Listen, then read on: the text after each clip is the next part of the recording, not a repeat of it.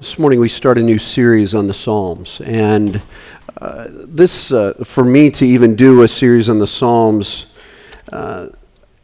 need to let you know it's been quite a journey for me.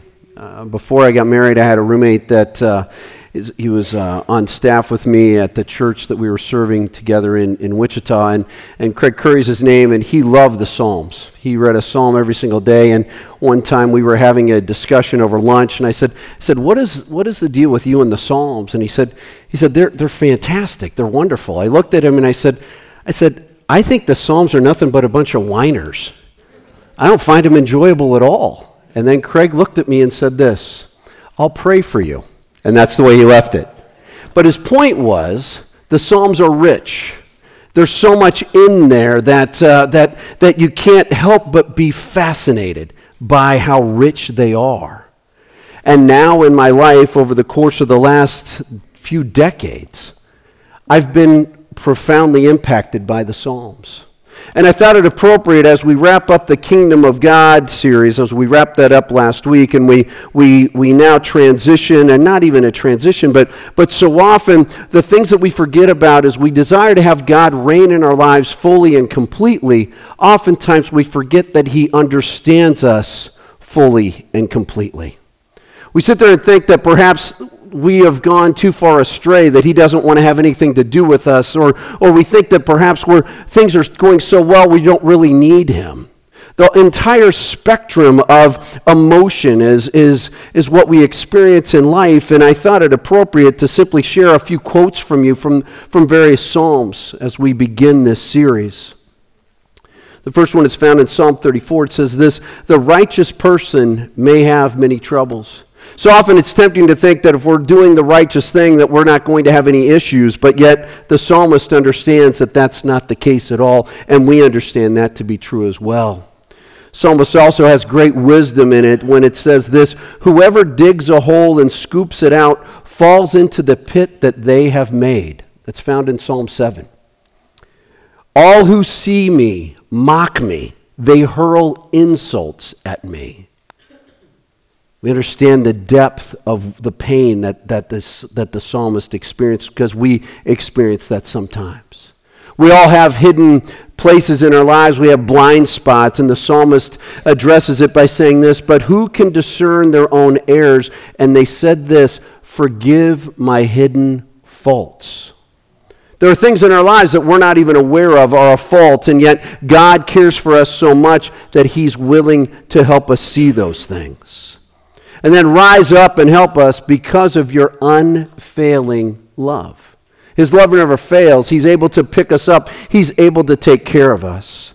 And then the psalmist in Psalm 144 says this, "Praise be to Yahweh my rock, who trains my hands for war, my fingers for battle. He is my loving God and my fortress, my stronghold and my deliverer, my shield, in whom I take refuge."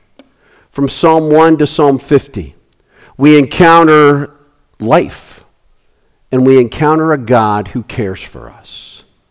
The Psalms are prayers of yesterday that we desperately need for today. I invite you to turn in your Bibles or to get there on your app on your phone to Psalm 1, and we read these words. "Blessed is the one who does not walk in step with the wicked, or stand in the way that sinners take, or sit in the company of mockers, but whose delight is in the law of Yahweh, and who meditates on His law day and night. That person is like a tree planted by streams of water, which yields its fruit in season, and whose leaf does not wither. Whatever they do prospers. Not so the wicked. They are like chaff that the wind blows away. Therefore the wicked will not stand in the judgment, nor sinners in the assembly of the righteous. For Yahweh watches over the way of the righteous, but the way of the wicked leads to destruction." Father, we pray now as we come to this time of looking at your word, we would ask that your Holy Spirit would guide us. We would ask that your Holy Spirit would open our eyes, that we can see the truth of your word. That you would open our ears, that we could hear what it is that you have to say to us through these prayers that were echoed or uttered long ago. We pray that you would open our minds so that we can understand how you interact with us in the midst of everything that happens in our lives. And we pray that you would open our hearts, that we would be transformed so that we can truly be trees that are right there, being fed by your living water flowing through our lives. Lord, may no one hear anything that I say, but may they only hear what it is that you want them to hear and desire them to hear. And Lord Jesus, may you receive all glory, for you are the one that we desperately need. In Jesus' name we pray. Amen. So, why the Psalms? What makes the Psalms so spectacular? A few quotes that are going to come up on the screen real quick, and I thought them very appropriate. One of them is by this guy by the name of Rolf Jacobson. He says this: one of the reasons that the Psalms are so beloved is that they express the full range of human emotions before God. However you're feeling in life, whatever you're experiencing in life, the good and the bad and the in-between, God understands that. He invites you to interact with him. And then another quote from a rather important person by the name of Martin Luther. He says this: the Psalms might well be called a little Bible. In it is comprehended most beautifully and briefly everything that is in the entire Bible. In fact, I have a notion that the Holy Spirit wanted to take the trouble himself to compile a short Bible and book of examples of all Christendom or all saints, so that anyone who could not read the whole Bible would have anyway almost an entire summary of it composed in one little book.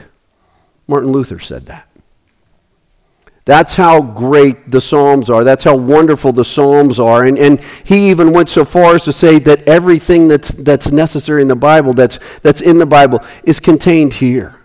This incredible God who loves us, this incredible God who sacrifices for us, this incredible God who understands us entirely, it's all wrapped up in these 150 Psalms.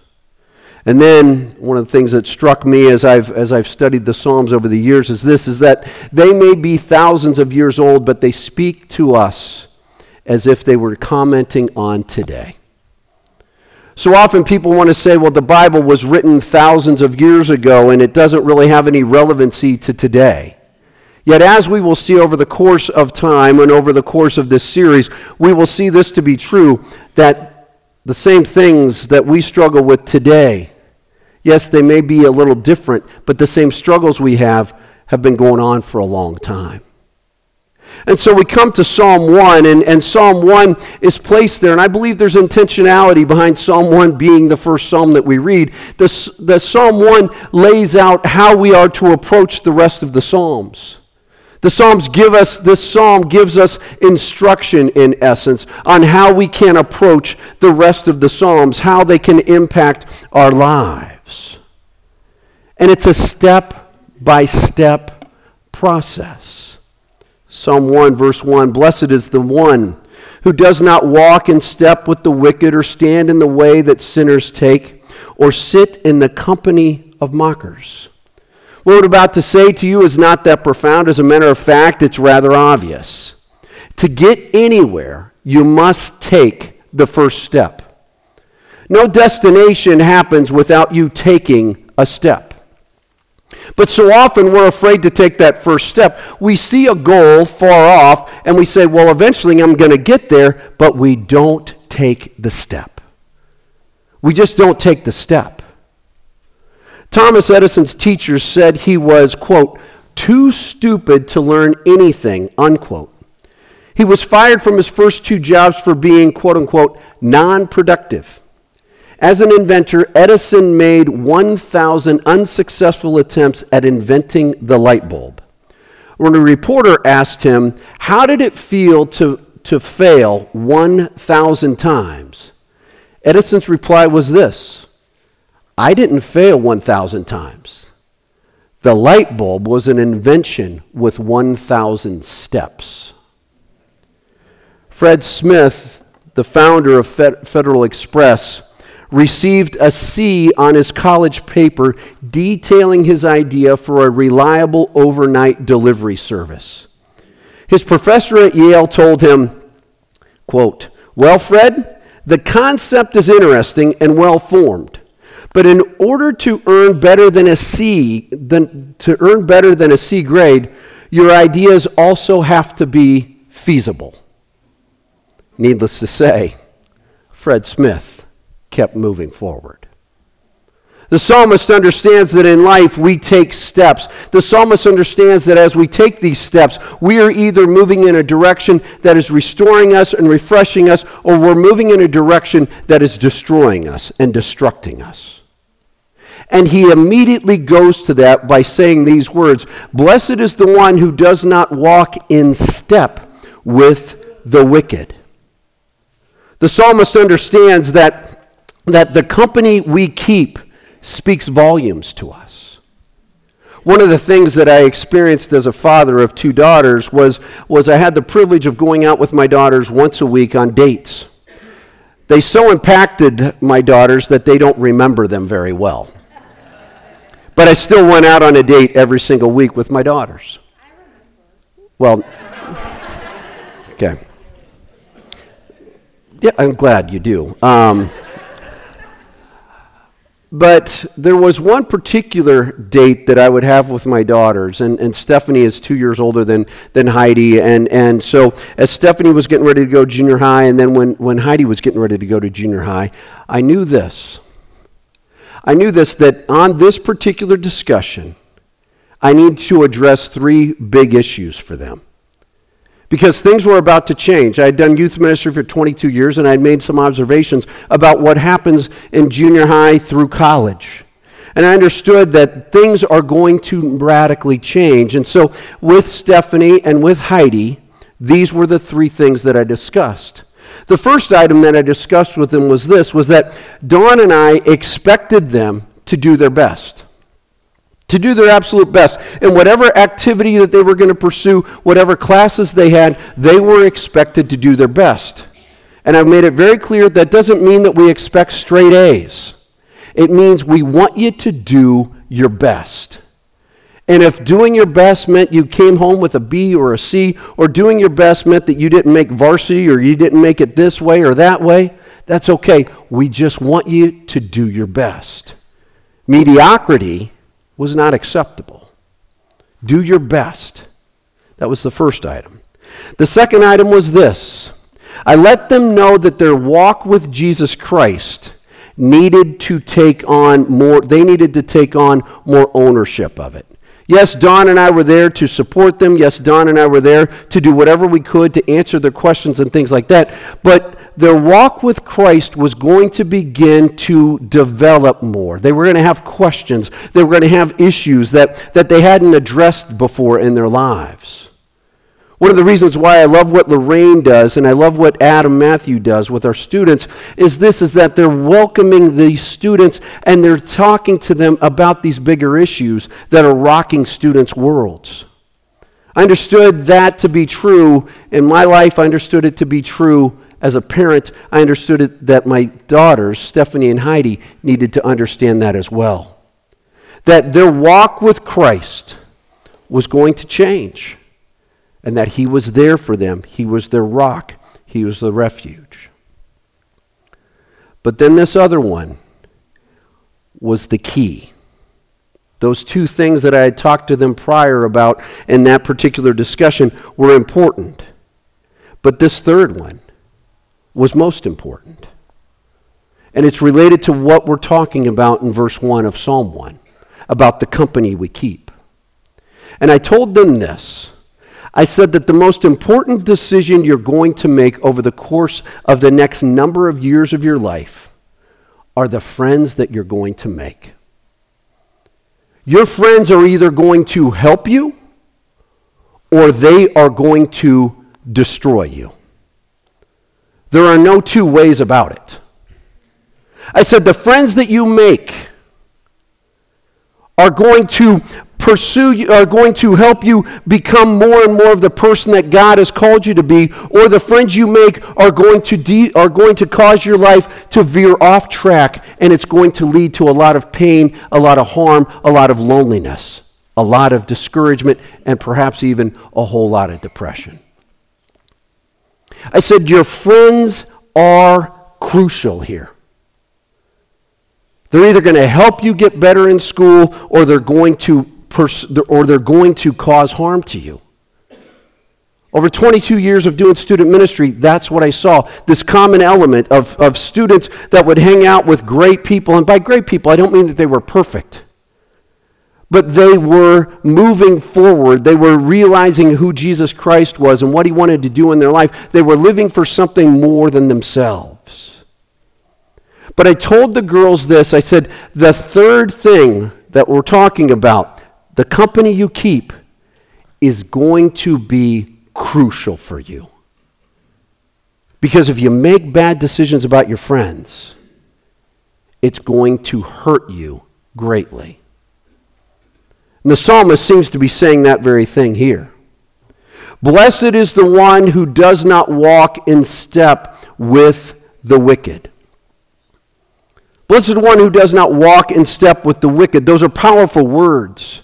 And what the psalmist is pointing to is a slow and steady progression of unchecked temptation in one's life leads to great harm and great destruction. Who does not walk in step with the wicked, or stand in the way that sinners take, or sit in the company of mockers. To walk in step with the wicked, what does that mean? It means this. It means that they begin trying it out. They begin fooling around or toying with stuff that just days, weeks, months, years prior, they would say, I'm never going to do that. But notice what he says, walking in step. In essence, they simply get in line with what's going on around them, and it becomes a mindless march. That's step one. Step two is this, standing in the way that sinners take. As they walk along, all of a sudden things come to a screeching halt, and instead of them moving away, they stand there and they become accustomed to doing what they thought they would never do. And they just stand there. We're really good at lying to ourselves as we continue down this path of temptation. We're really good at telling ourselves that we can manage sin, that we can manage our temptation. We're really good at that. Many of us sit there and we don't realize where we're going. And when we come to this place of standing in the way that sinners take, we've surrounded ourselves with people that are no longer going to correct our path. And then he says this, or sit in the company of mockers. It started off as a walk. It came to a stop with a stand. And then it became this. They simply sat down. It became their lifestyle. It became their habit. They knew no different. As you look at your life, as I look at my life, when it comes to these times of temptation, when it comes to these times of whether or not I'm going to continue going down this line of temptation, it is a slow and steady process. And I don't care how old you are, the formula works for all of us. It starts out with a little dabble here, it then moves to now it's become something that I'm used to, and then it becomes something that I'm completely into. All of us struggle with this. The psalmist says, blessed is the one who does not go down that path. Blessed is the one who stays, we pick it up in verse 2, but whose delight is in the law of Yahweh. The reality of temptation and sin is this. Now hear me clearly on this. The reality of temptation and sin is this. It does not care where you end up as long as you end up destroyed. Many of you know that every Wednesday I go down to prison and I interact with these men who've been in prison for quite a while. And the other day I was interacting with one of them, and his name's going to remain nameless. And we were talking about just what brought him to this place where he's in prison. And he said, Pastor John, it was something that I did not see coming until it was too late. And he told me a story. This man was drafted in the late 90s by an NFL team. This man, if I were to tell you his name, you could look him up at NFL.com, and he even has a little entry there about what he did while he was in the NFL. This man was a running back in the NFL. He averaged 7 yards a carry. But in early 2000, he took that step. He began walking in the steps with the wicked. And then he began standing in the way that sinners stand. And then he sat in the company of mockers. In early 2000, he was sentenced to 205 years in prison. I share that with you because this man told me that day, just this past week, he said, I never thought I'd be here. But every person can get there. He had it all. And step by step, he lost everything. And we can wallow in that and we can be depressed by that, but one of the great things that we come to see in the Psalms is that the Psalms always provide what I call the point of pivot. They provide a place where a turn can happen. They provide a place where all of a sudden you no longer have to go down this path, but you can pivot and go a different direction. That's the type of God that we have. He doesn't sit there and say, well, you're too far gone. He says, I continue to love you. I continue to care for you. Pivot and walk with me. Because we pick it up in verse 2. But whose delight is in the law of Yahweh, and who meditate on his law day and night. They delight in the law of Yahweh. To delight in something means this, is that there needs to be interaction. It's impossible to delight in anything when there is no interaction. It's just impossible. Part of the reason why I delight in sports so much is because I interact with sports all the time. You guys know that. The very things that you take delight in aren't things that aren't important to you. The very things that you take delight in are things that you're interacting with. For some of you, you take delight in cooking, and I've tasted your food. It's fantastic. I can tell how much you delight in it. For some of you, you take delight in knowing and philosophy and other things like that. It's your passion. It comes out of you. It's impossible to take delight in anything where there's no interaction. And so my question to you is this: are you delighting in interacting with the Lord? Are you delighting in the one that takes care of you? Are you delighting in the one who, and interacting with the one who's there for you? But whose delight is in the law of the Lord, and then the psalmist backs it up and says, and who meditates on his law day and night.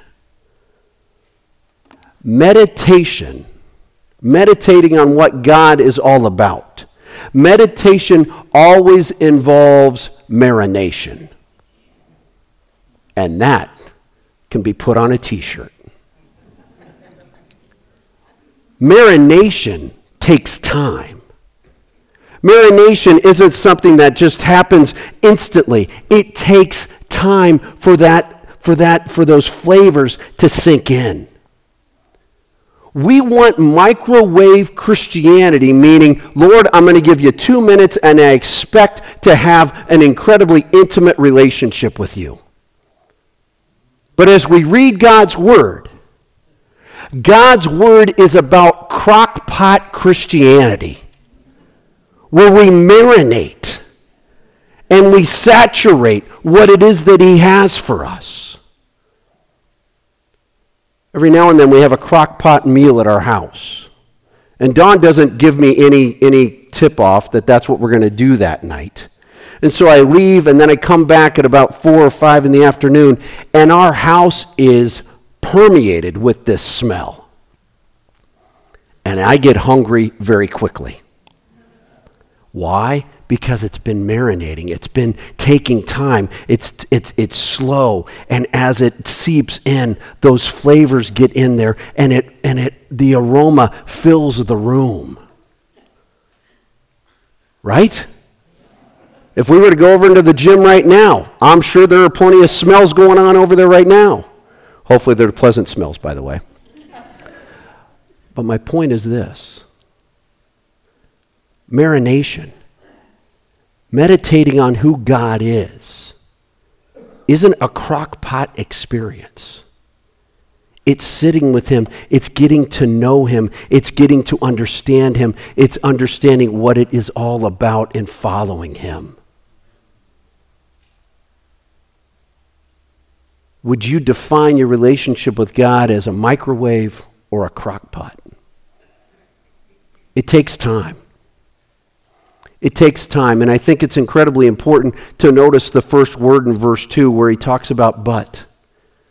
To take time is not something that everybody's going to sign up for, but it changes the course of your life. And then they continue on, and the psalmist says this, that person is like a tree planted by streams of water. In the ancient world, a tree was a symbol of divine blessing. You see it in Genesis chapter 2, you see it in Ezekiel, you see it in Isaiah 11, you see it all over the Old Testament. But in ancient time, a tree meant there was a divine blessing going on. And the psalmist understands that and says, when you meditate, and by meditation it means sitting with him and interacting with his word and listening to him and praying to him, it's all part of that. It's walking through the day with him. And as we enjoy that, all of a sudden, we become like a tree planted by streams of water. Israel doesn't have a whole lot of water. And that's why where there is water, there are these cities and there are these green trees, and you see the beauty of what this water can do. And we know that. We live in the agricultural center of the world. It's green all over the place when those crops are coming to fruition. Water is essential, and what he's saying here is you need to be watered. You need to be cared for. And the interesting thing here is that where it says it like a tree planted by streams of water, the word that we translate planted is actually the word transplanted. There's a tendency for us to think that we can be righteous on our own, that we don't need an outside force having any influence on our lives. But what the psalmist is saying is this, is that we need the Lord's grace to transform us, not because of our righteousness that we think we have, but we need to be transformed by his grace so that we can then live fully for him. A bunch of rules doesn't change us. A bunch of I'm not going to do this and I'm not going to do that doesn't change us. All it does is it makes us self-righteous and leads us away from our need for the Lord. We are to be transplanted. We are to be transformed by his work in our lives. And it's available all the time. And without water, things die. Without water, they become chaff, which yields its fruit, the trees. We're back to the tree. It yields its fruit in season, and whose leaf does not wither. Whatever they do prosper. Not so the wicked. They are like chaff that the wind blows away. Therefore the wicked will not stand in the judgment, nor sinners in the assembly of the righteous. Tree versus chaff. The tree always wins. A chaff just gets blown away. Are you being transformed by the water? We love to blame other people. We enjoy it. We find it because when we blame other people, we don't take responsibility for ourselves. But I want us to circle back to verse 1 and the opening phrase. Blessed is the one. It doesn't say blessed is all these people. It says blessed is the one. We go back to the one.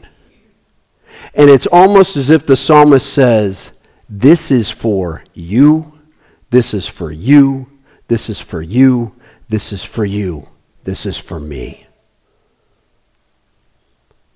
The joy of finger pointing, it's all the time.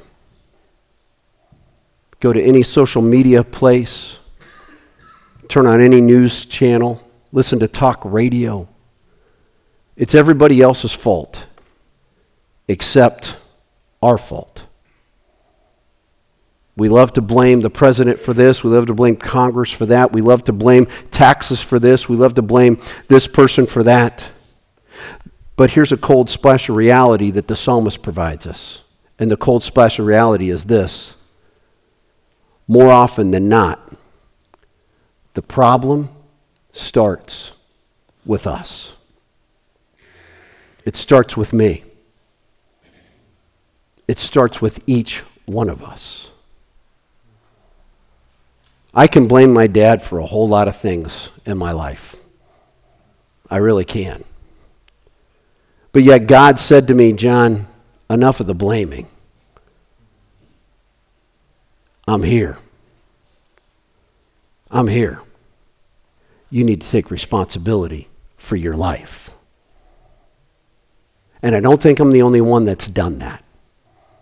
That's blamed other people. And the psalmist is saying, blessed is the one. The problem oftentimes starts with us, but here's what's great about it. The solution also starts with us. Renewal starts with us.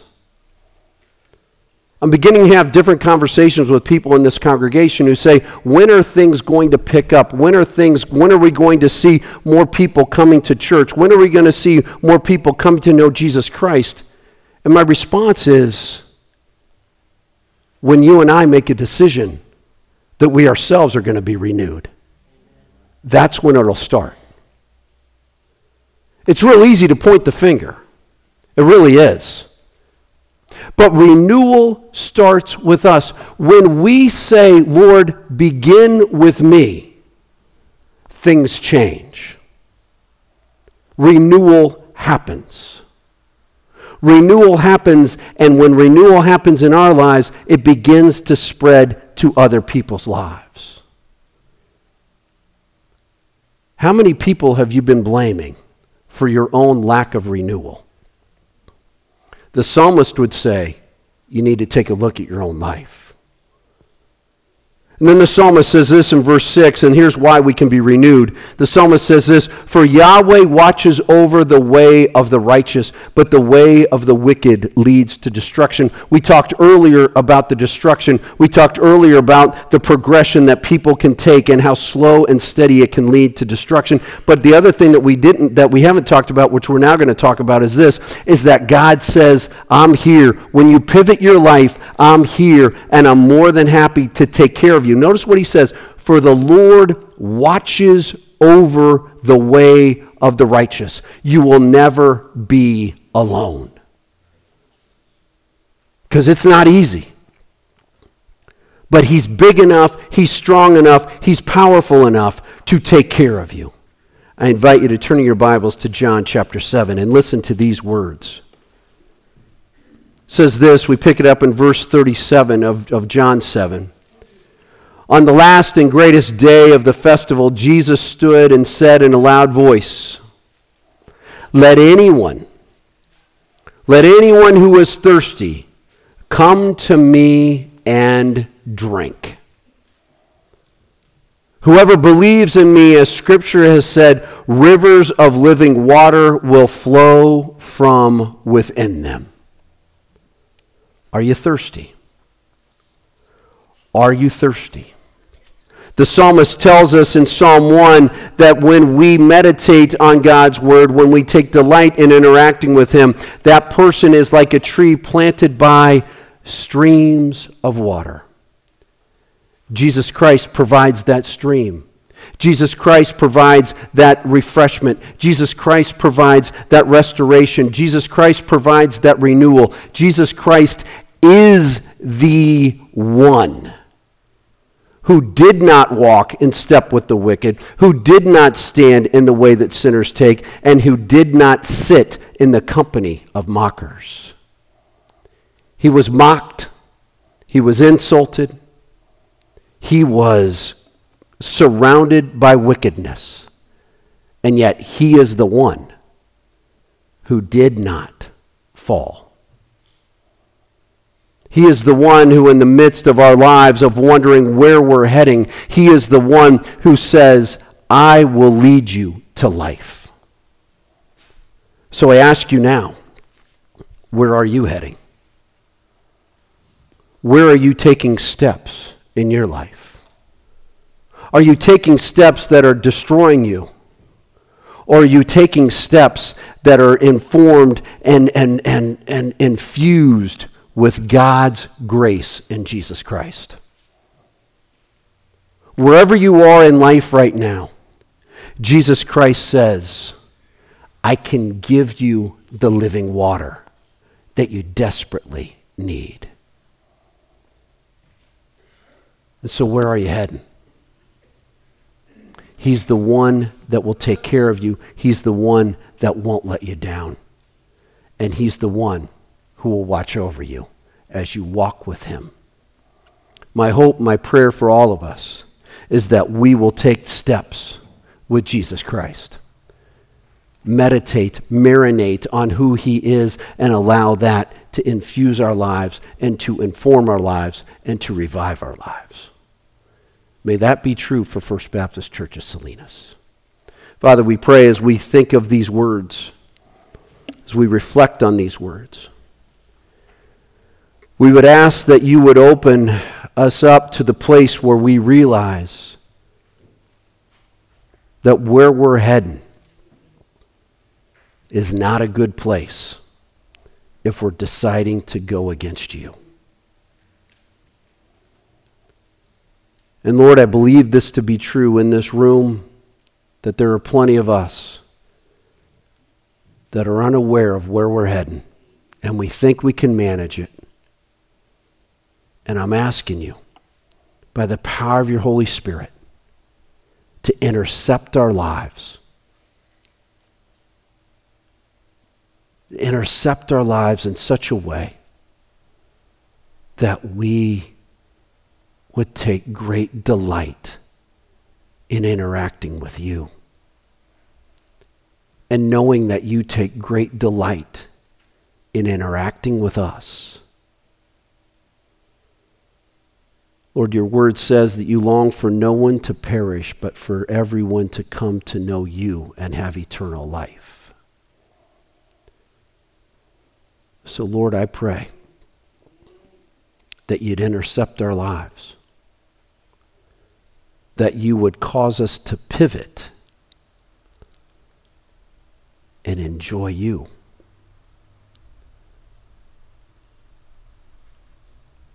Help us, Father, by the power of your Holy Spirit. In Jesus' name we pray. Amen. So as the band comes up now, what I want us to do is something a little different now. I want us to take some time, as the band gets ready, I want us all to bow our heads, and I want us to be quiet. And yeah, there'll probably be some squeaking or something like that happens, but the reason why I want us to be quiet is to ready ourselves to sing these next songs. These songs that will perhaps convict us, these songs that will perhaps remind us of what we've just read in the Psalms. And as the music begins, I then invite us to stand and sing out with great zest these songs that we offer up to the Lord. So take some time right now, bow your heads, in silence.